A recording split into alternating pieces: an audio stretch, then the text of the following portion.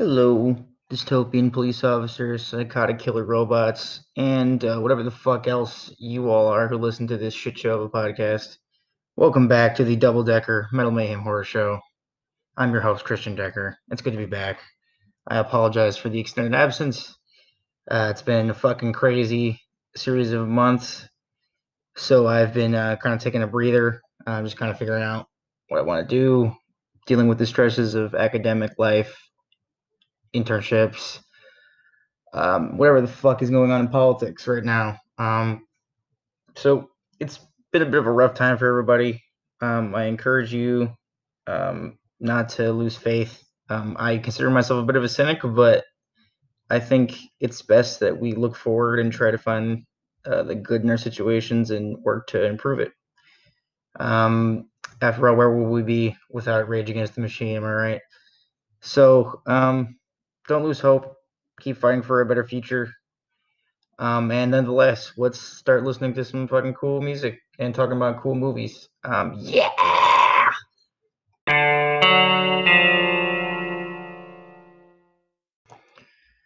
And welcome back from that brief break, everyone. Excuse me. Apparently, I am drunk today.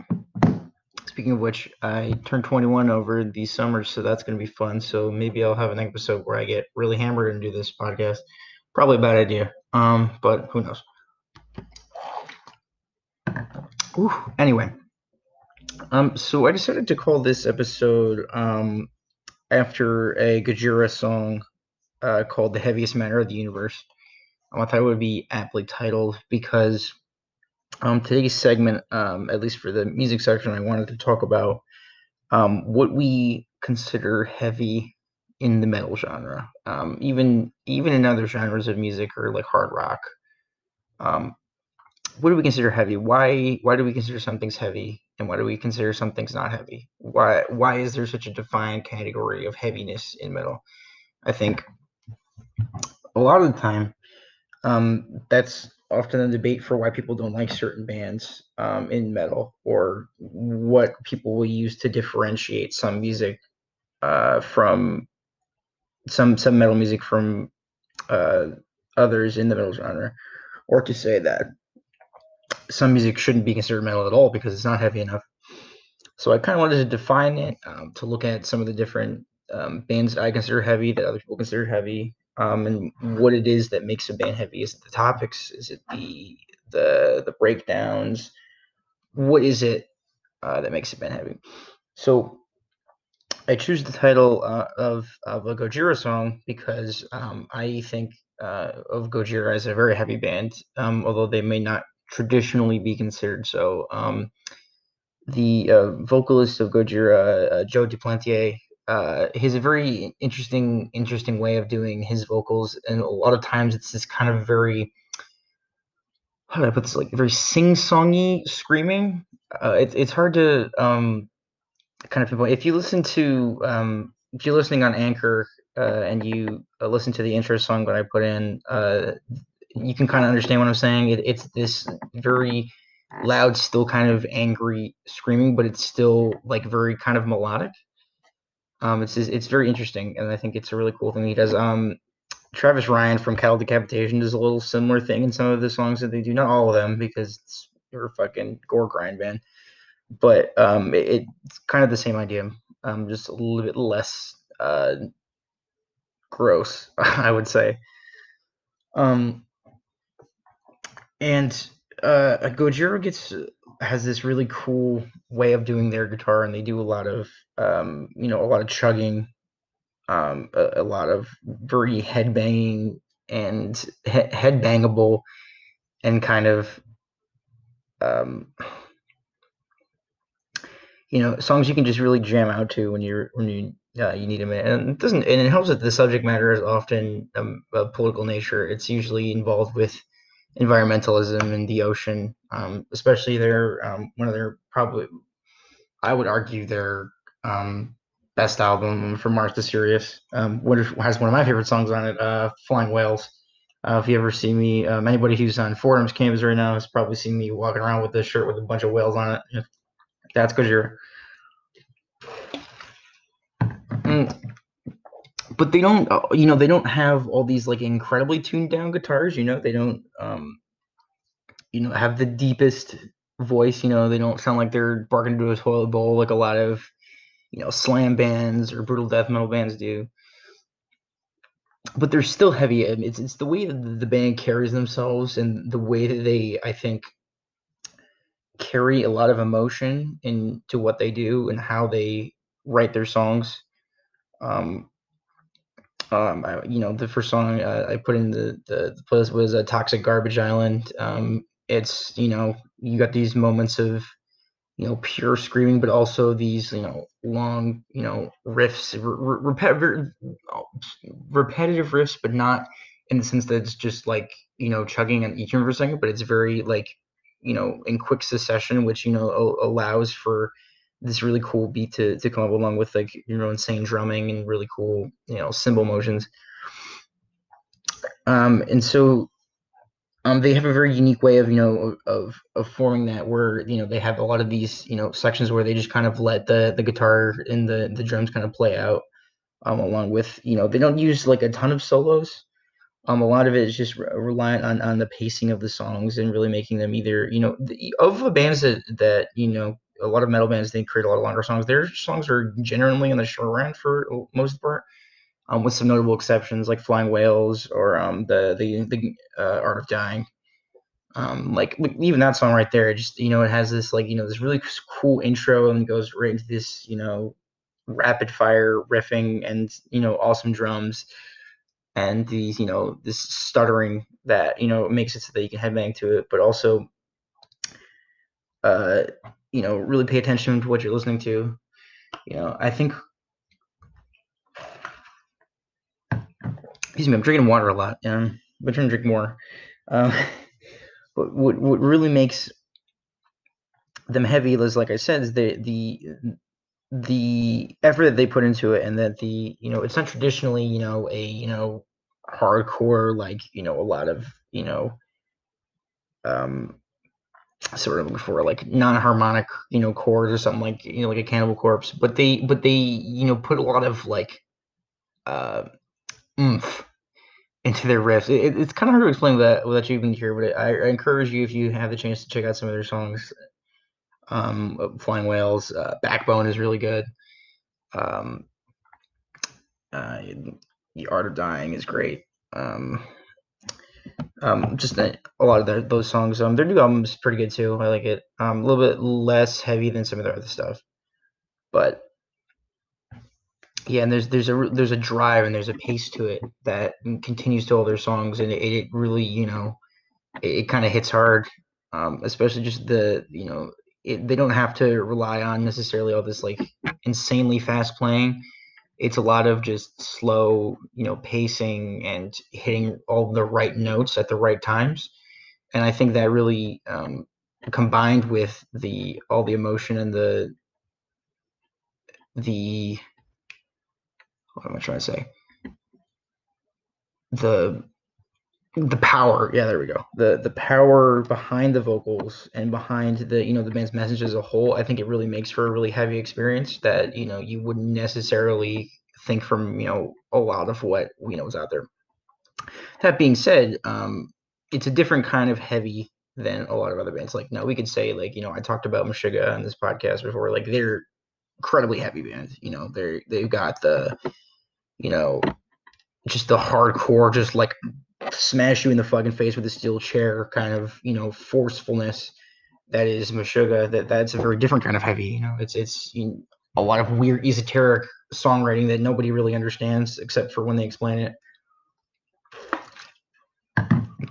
And very quick, very repetitive riffing and insane drumming from Thomas Honk. But other bands do take heaviness a lot differently. I think a lot of do we consider metalcore to be heavy, or deathcore to be heavy? I think to some respects, yeah. I think even if they have a lot of clean vocals, they do really cool things with their guitars that make for if something's headbangable, I think that makes it at least somewhat heavy, right? I mean, it's got to be heavy for you to headbang. I mean, that being said, like I'm sure there's some rock songs that are kind of made for headbanging. Some things you can just mosh around.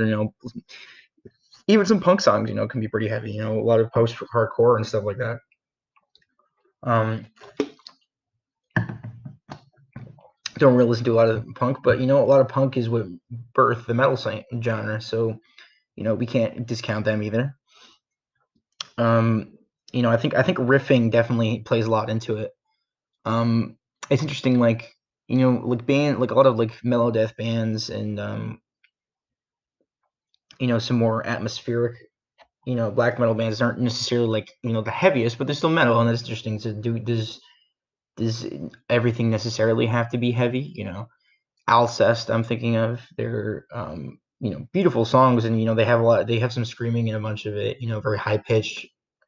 And they're not the heaviest, but they have some heavier songs. Like I would argue that Protection off their new album is a relatively heavy song, even though it's still pretty. Like I think there's a fine balance there.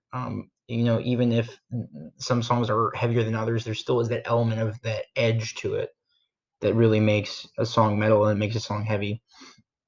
So I think a lot of core bands, they have, rely on a lot of their riffing, with a lot of, more tuned down and like, funky. It's like, kind of borrowing a lot from the gent genre. Just recently I've been listening to a lot of Polaris. They have some clean vocals, but I think some of their songs, like I think The Remedy especially is a pretty heavy song. With come out with a lot of screaming, but also the awesome riffs that they have in the verses to the song. Bury Tomorrow has some awesome, great. Choke is a pretty heavy song. Like that, and so they have a lot of good ones. Even though so some of their songs are might sound a little bit more melodic doesn't necessarily mean a song isn't heavy. If bands are more melodic doesn't mean it's less. That it isn't heavy. It might seem less heavy than a lot of other bands comparatively, but I think that there's a distinction there.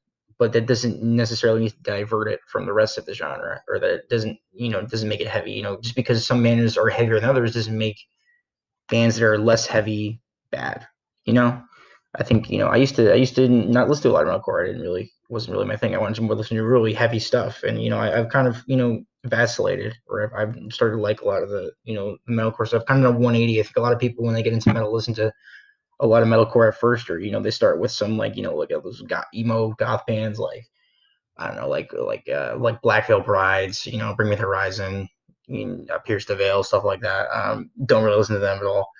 Um, more power to you. It's not my thing, but if you like what you like, just don't be edgy about it because it just annoys everyone.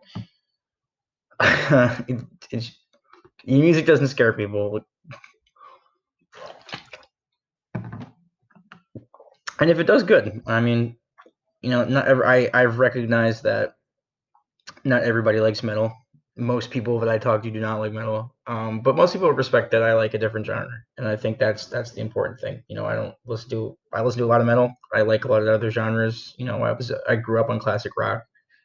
Um, I like some rap. I don't really listen to it as much as I used to. I have a really big Eminem phase in middle school, middle school into freshman year of high school. I had a really big. I think my mother and my father had bought me like the Eminem's greatest hits album for like Christmas or something, and that's all I listened to for a while. Um, I love used to love Green Day. I still love the Foo Fighters. So I think there's a lot of different. Even you consider like, the Foo Fighters could be kind of heavy in some way. They're a little bit of dad rock, but they got some heavier songs.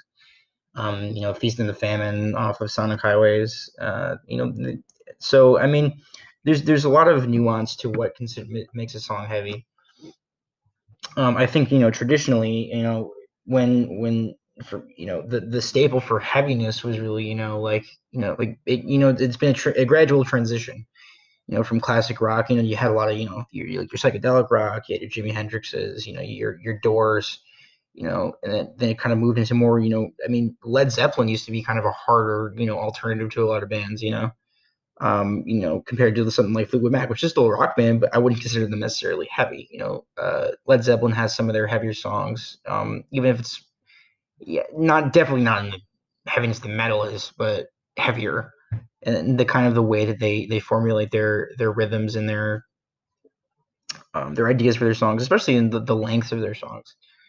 And then you got the heaviness of somebody like Ozzy Osbourne, who still who started with like Black Sabbath, the title track of Black Sabbath.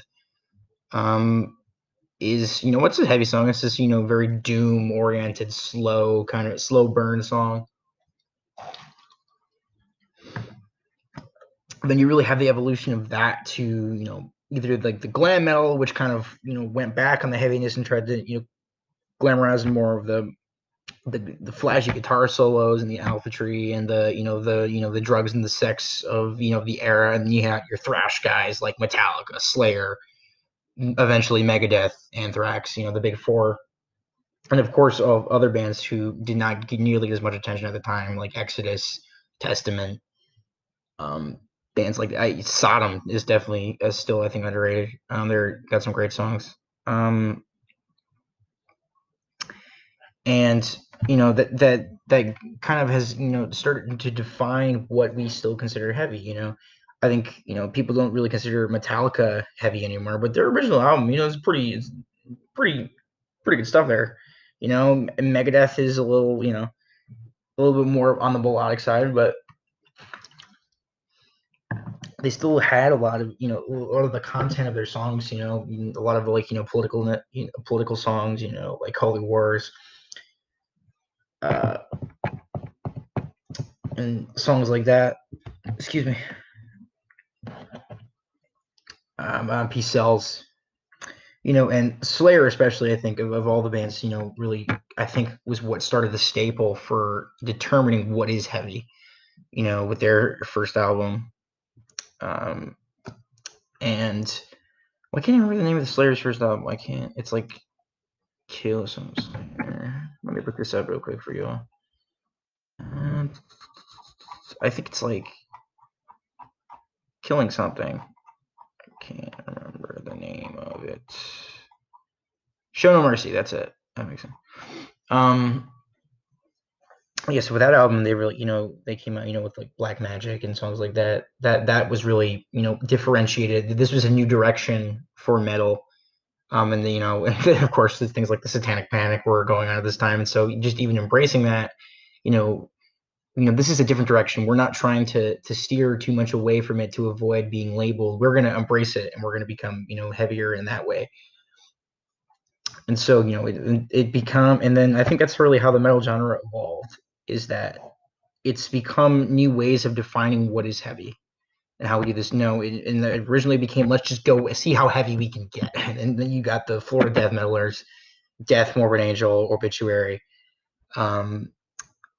Possessed, and all those guys. That let's turn thrash and let's make it a little bit heavier, and let's add more melodic guitar solos. Let's not do as fast. Let's focus on making things that sound heavy and tackling different topics. Especially at that time. DSI, it was very anti-religion, stuff like that, anti-Christianity specifically. And then then it starts to get, well, let's make that a little bit more dark. Let's maybe heaviness is just distorting my guitar and making it so that we don't sound anything like fucking real music anymore. It's just dark and satanic. I mean, that you got the Norwegian black metal, especially starting with bands like Celtic Frost, Venom, which started off as a thrash band and really still is a thrash band, but they really kind of brought in stuff to the genre. King Diamonds, people like that. And of course with the invention of Cannibal Corpse, that really revolutionized brutal death metal. And that's come to, I think, a lot of the labels that metal has have become to associated with a lot of the brutal death metal. The Cannibal Corpse is, and then which has gone into slam. So you got things like, Epic Heartectomy, Abominable Preacher, bands like that, and people don't really talk about other than like in very specific circles, because it is a very select taste. It is a lot of pig squealing and toilet bows going. And I can't do it. It's insane. But maybe a little bit less substance in some of their lyrics. There's some gross songs out there. And I think that that now becomes a debate in metal circles of, you know, where do we go from here? What do we still consider heavy? Do we keep making more of this slam stuff that, a lot of this weird kind of just same riff guitars with maybe some solos thrown in there? Do we go, darker with our content? Is that what makes music heavy? Do we have to, make lyrics about dark topics and about dark, subject matter, just murder all the time and stuff like that?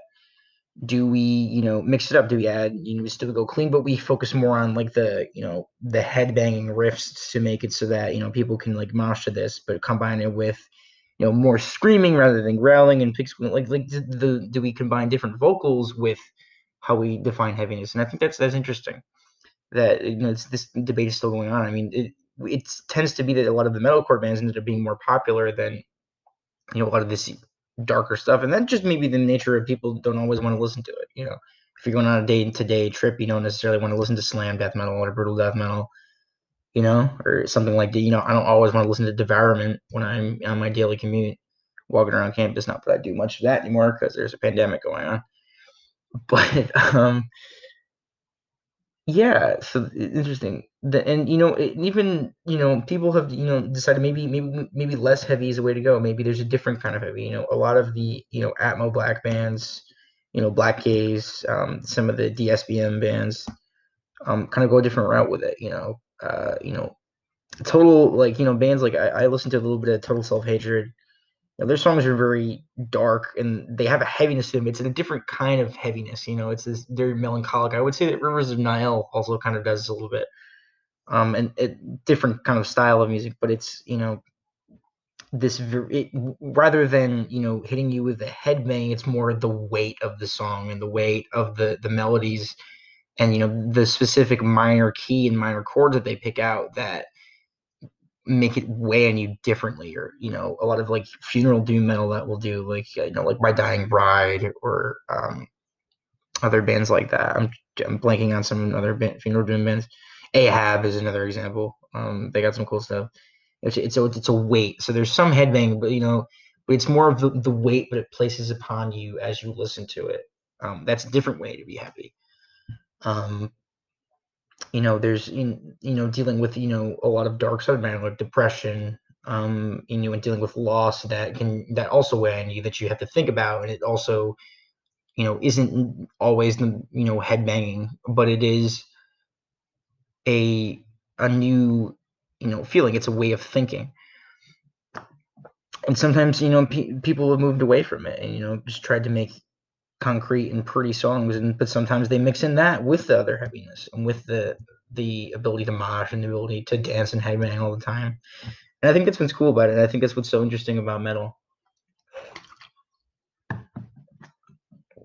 is that we still have this ongoing debate about what can we do to change the way that we see. Do we want to be more heavy? Do we want to say fuck all the posers and just go all in for it? And we changing not changing our styles and just being as gross and as fucked up as we can possibly be.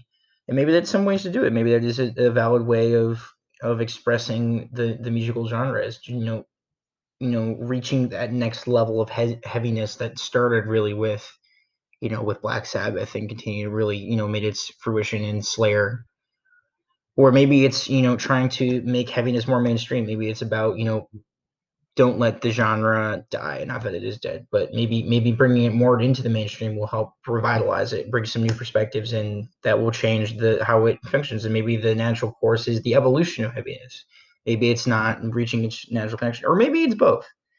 Maybe each niche has its place. That's kind of the camp that I'm in, is that every different genre has its place in the puzzle piece. There's a lot of different people and a lot of different musical genres for those people. There's a lot of different subgenres that fit into our categories. Like, I imagine my lovely listeners that a lot of the music that I listen to, you might like some of it, and some of it you might not like.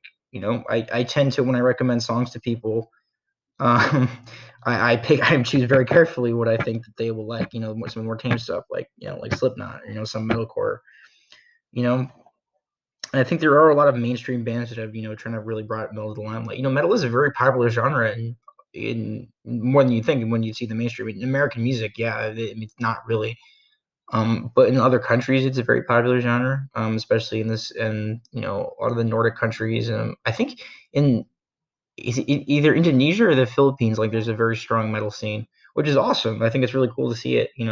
Not just in America. It's nice to get a wealth of perspectives from different people and their different, their places, how they are in life, how they see life, with their, their cultural backgrounds, and how that influenced their music and how it influences the way they see the world. Um, and it's good to listen to that kind of stuff. I listen to a lot of different music from a lot of different parts of the country, or not well, the country, but also the world. I listen to a lot of American metal, but there's a lot of British metal out there. There's a lot of British metalcore. There's a lot of Australian bands. You got Worm Rot from Indonesia. Oh God, I'm fucking up right now. Or Alien Weaponry from New Zealand.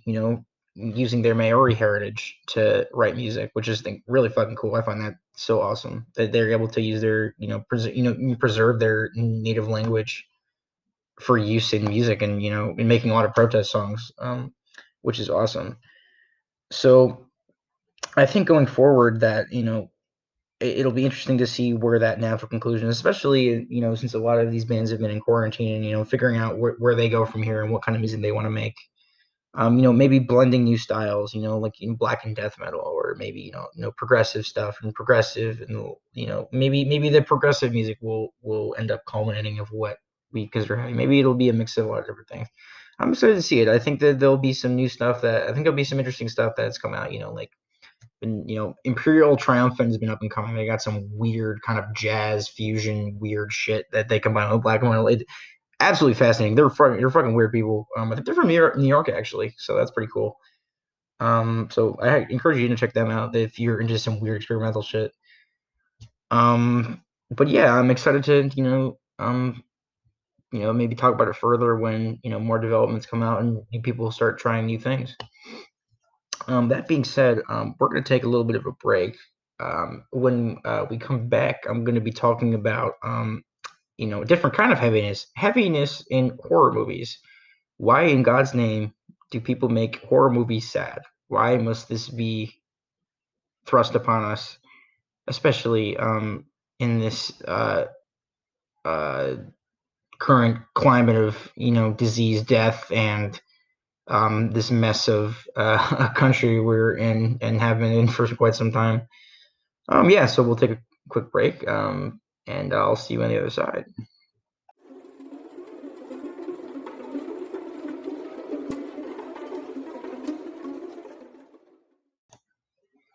Welcome back, everyone. Hope you enjoyed the break. For which for most of you is probably not very long, but you can always go and get a snack, cry a little bit, rage against the dying of the light. I don't know, whatever it is you people do. I don't know, people do any for fun anymore.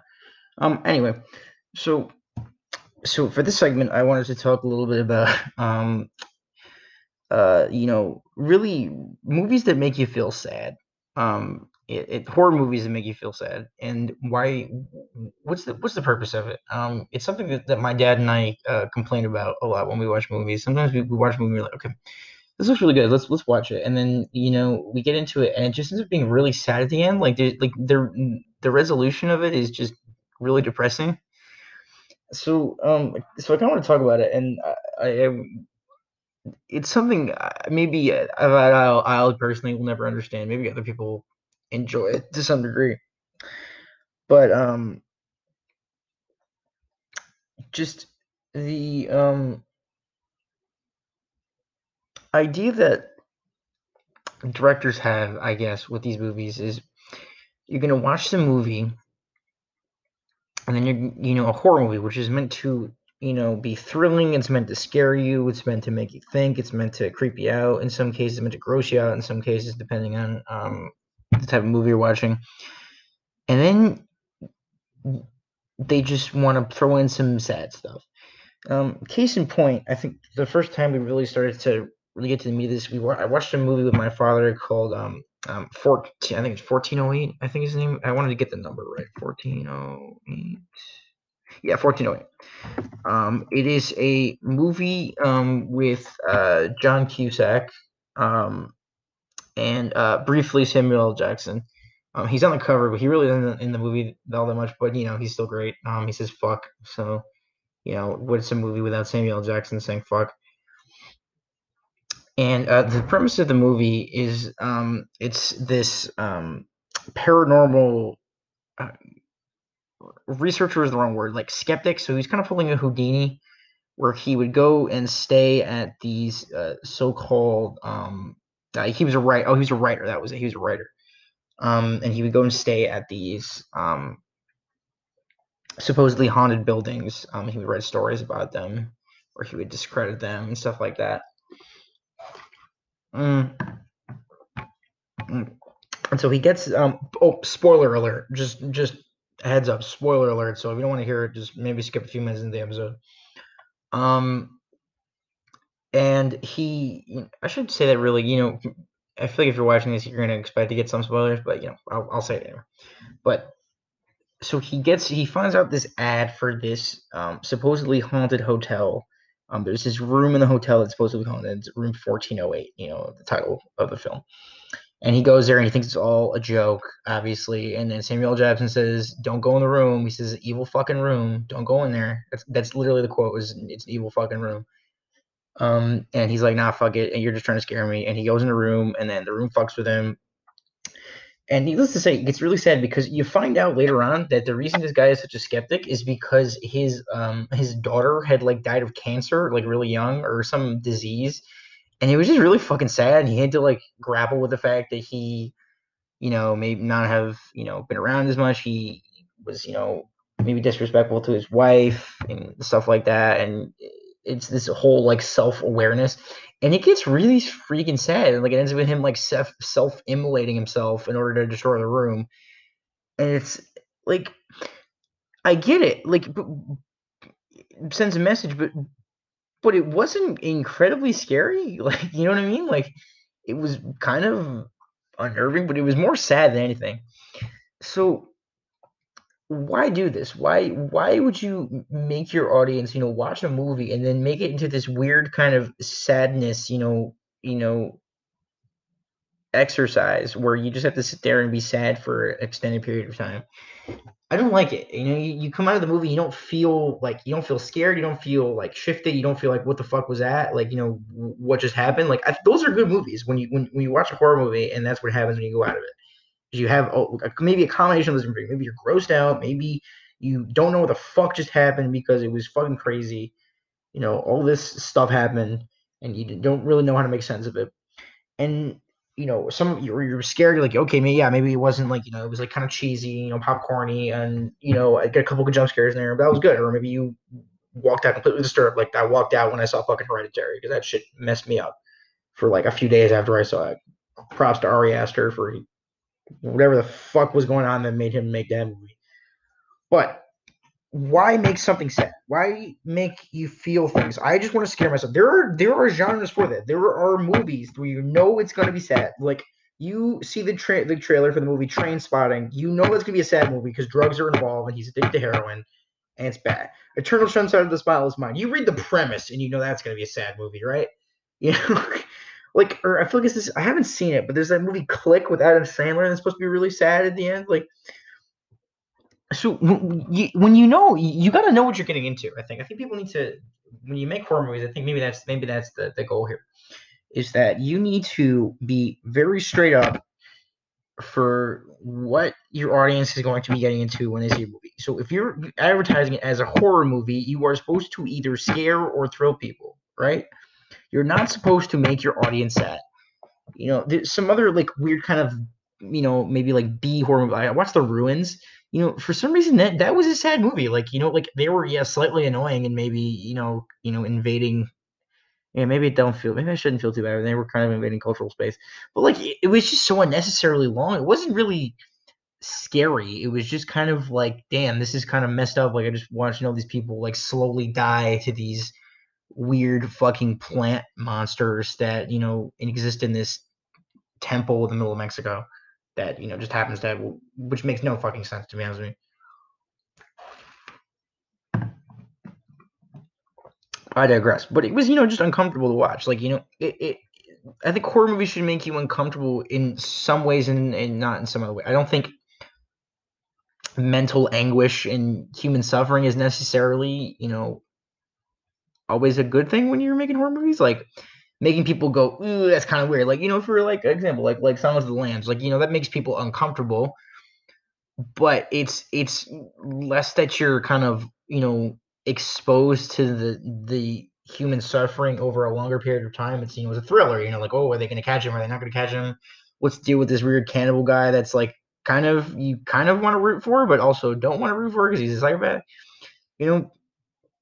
It's this weird tension, and I think introducing these sad stories into your narrative really doesn't do you any good. It's like, well, maybe I was gonna be scared, but now I'm just sad. Like, or the endings of the movies are, I'm just sad. I don't understand. It the story doesn't. It ceases to be scary, and it functions in a different way than what you're normally used to. Well, and that's not okay. I don't like it at all. I'm trying to think of some other movies that I'm thinking of. I'm blanking on a lot of them, but there have been a bunch of them. Um, I don't know. I think it was a French movie. There was a French, or was it? Maybe it might have been Dutch movie. It was weird. It was, I can't remember the name of it, but this guy's like, either his wife or his fiance gets kidnapped, and like who the killer is basically the whole time, and then he dies. Like, so that wasn't really sad, but like there's not really. It kind of goes to the idea of making something have like a heavy subject. Like it's this horrible thing, and then just their resolution is just death. And it's terrible.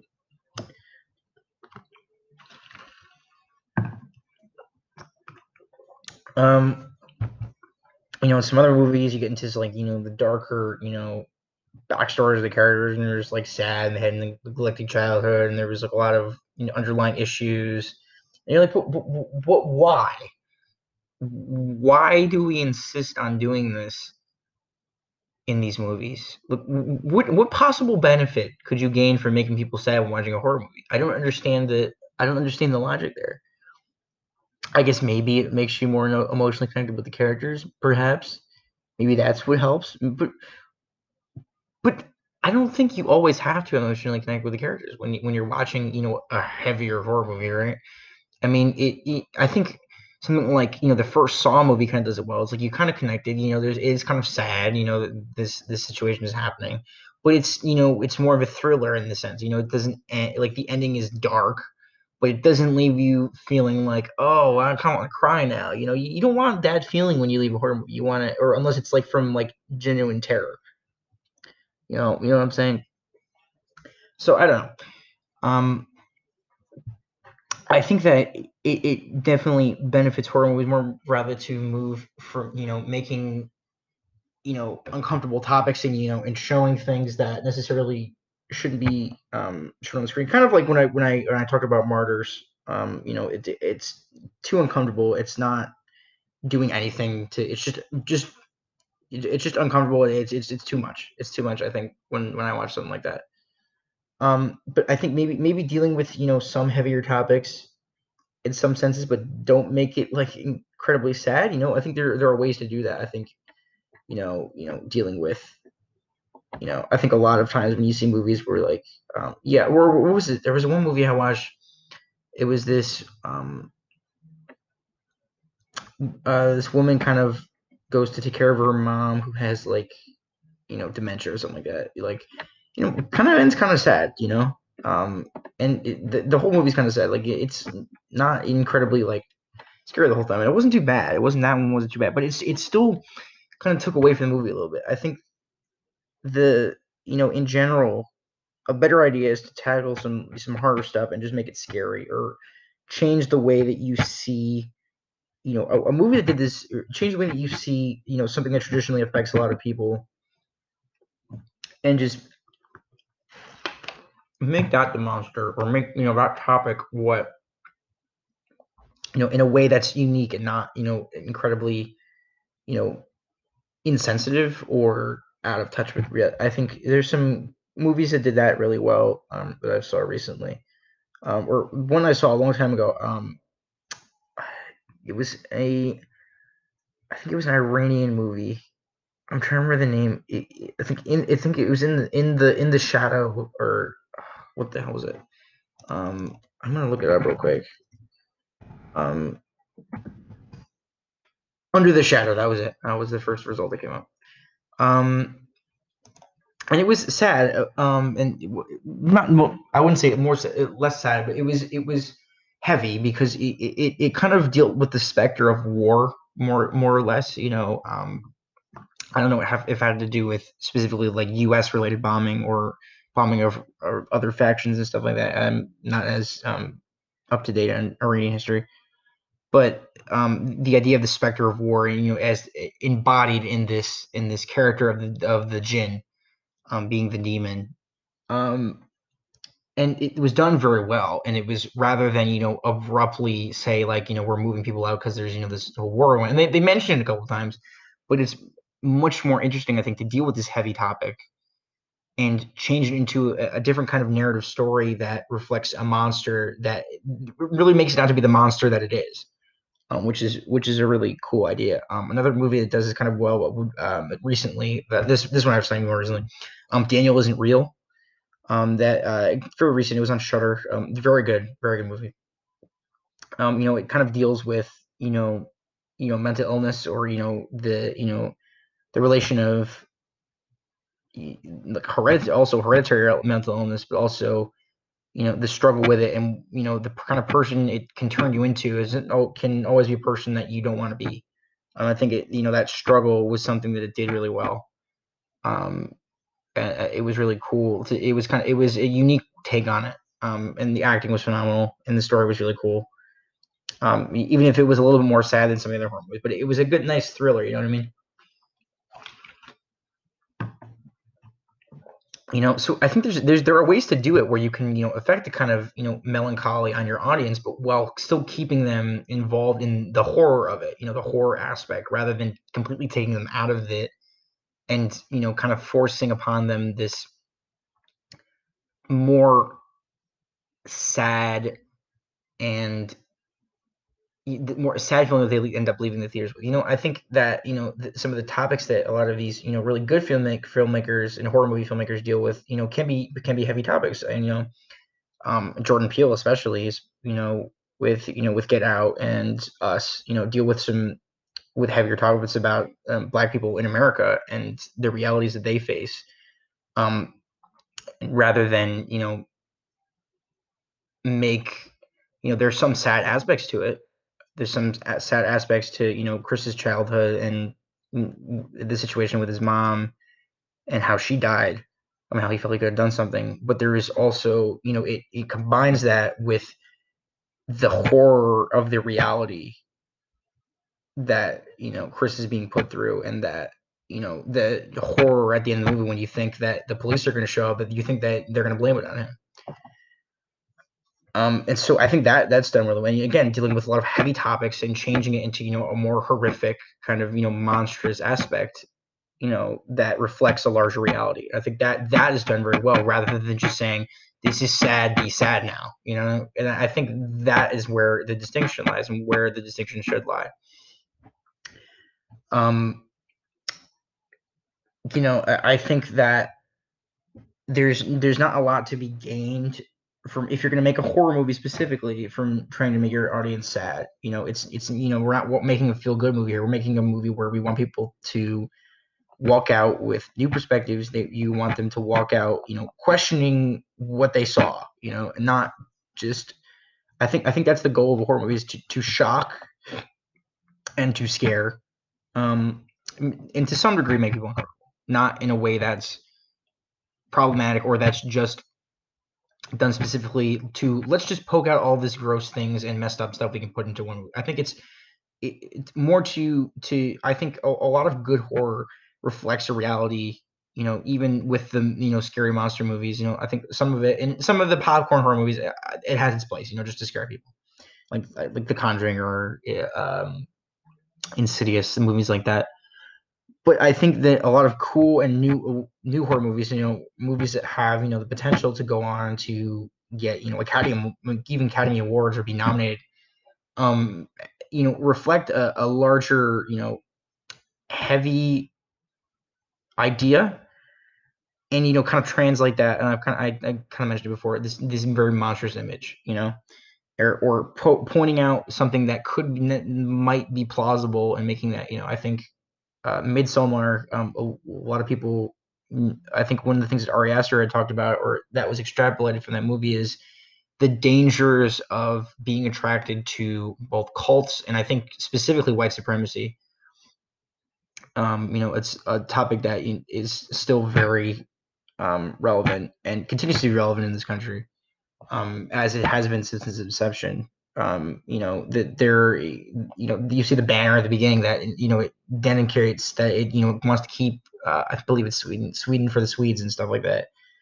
And it's that danger of having unresolved. Again, there's a sad kind of background to that. Danny's sister killed herself, and her parents. She's by herself, and she doesn't really have a good support system. Her boyfriend's very emotionally uh dead, and he's not there. He is terribly non emotionally immature. But so she doesn't really have as big a support system, and the lure that this family, quote unquote, has on her, that it's very easy to manipulate. And I think that that draws this. People who feel alienated are very easy targets for these groups, and for these that promote these horrific ideologies. She ends up setting her boyfriend on fire inside of a bear. I mean, granted, kind of a dick, but that's not how you solve that problem. He was basically drugged, and whether I mean, he was not entirely aware of what he was doing during that movie, which is pretty fucked up. And that scene went on for way too long. I don't know if you'd seen it, you know exactly what scene I'm talking about. That scene did not need to happen for as long as it did. I was very uncomfortable. Should not have watched that movie with my father and my brother. Oh man, God, I was in theaters. What an experience. So so yeah, that's I think it's a good idea, and it's really revolutionary and really a good thing for horror when you can you put real life issues into your movies and kind of make them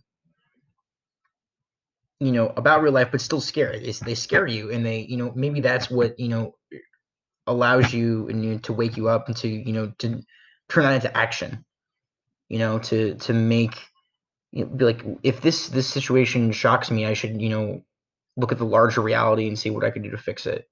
I think that's what makes it good, rather than just making a movie sad and just really depressing your viewer, because otherwise it's not a horror to me. You know what I mean? It can have sad elements, but you shouldn't leave the audience with this sad feeling throughout the whole movie, because I don't think it works very well, and I think it ceases to be a good kind of horror.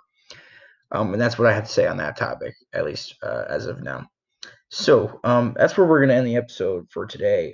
Hopefully, I'll be doing this a little more regularly. I'll kind of get back to like our consistent uploading of this. I've enjoyed recording this episode. It's nice to have a little break from all my work and shit that I'm kind of ahead on. I'm kind of ahead on right now. Um, uh, should be probably learning my lines for my show that I'm in, which is going to stress me out. But I should probably be doing it at some point. But I will. Hopefully. But anyway, I hope you're all doing well. Whoever you are that listens to this, keep up a good fight. Take care of yourself, and as always, stay metal. I will see you next time.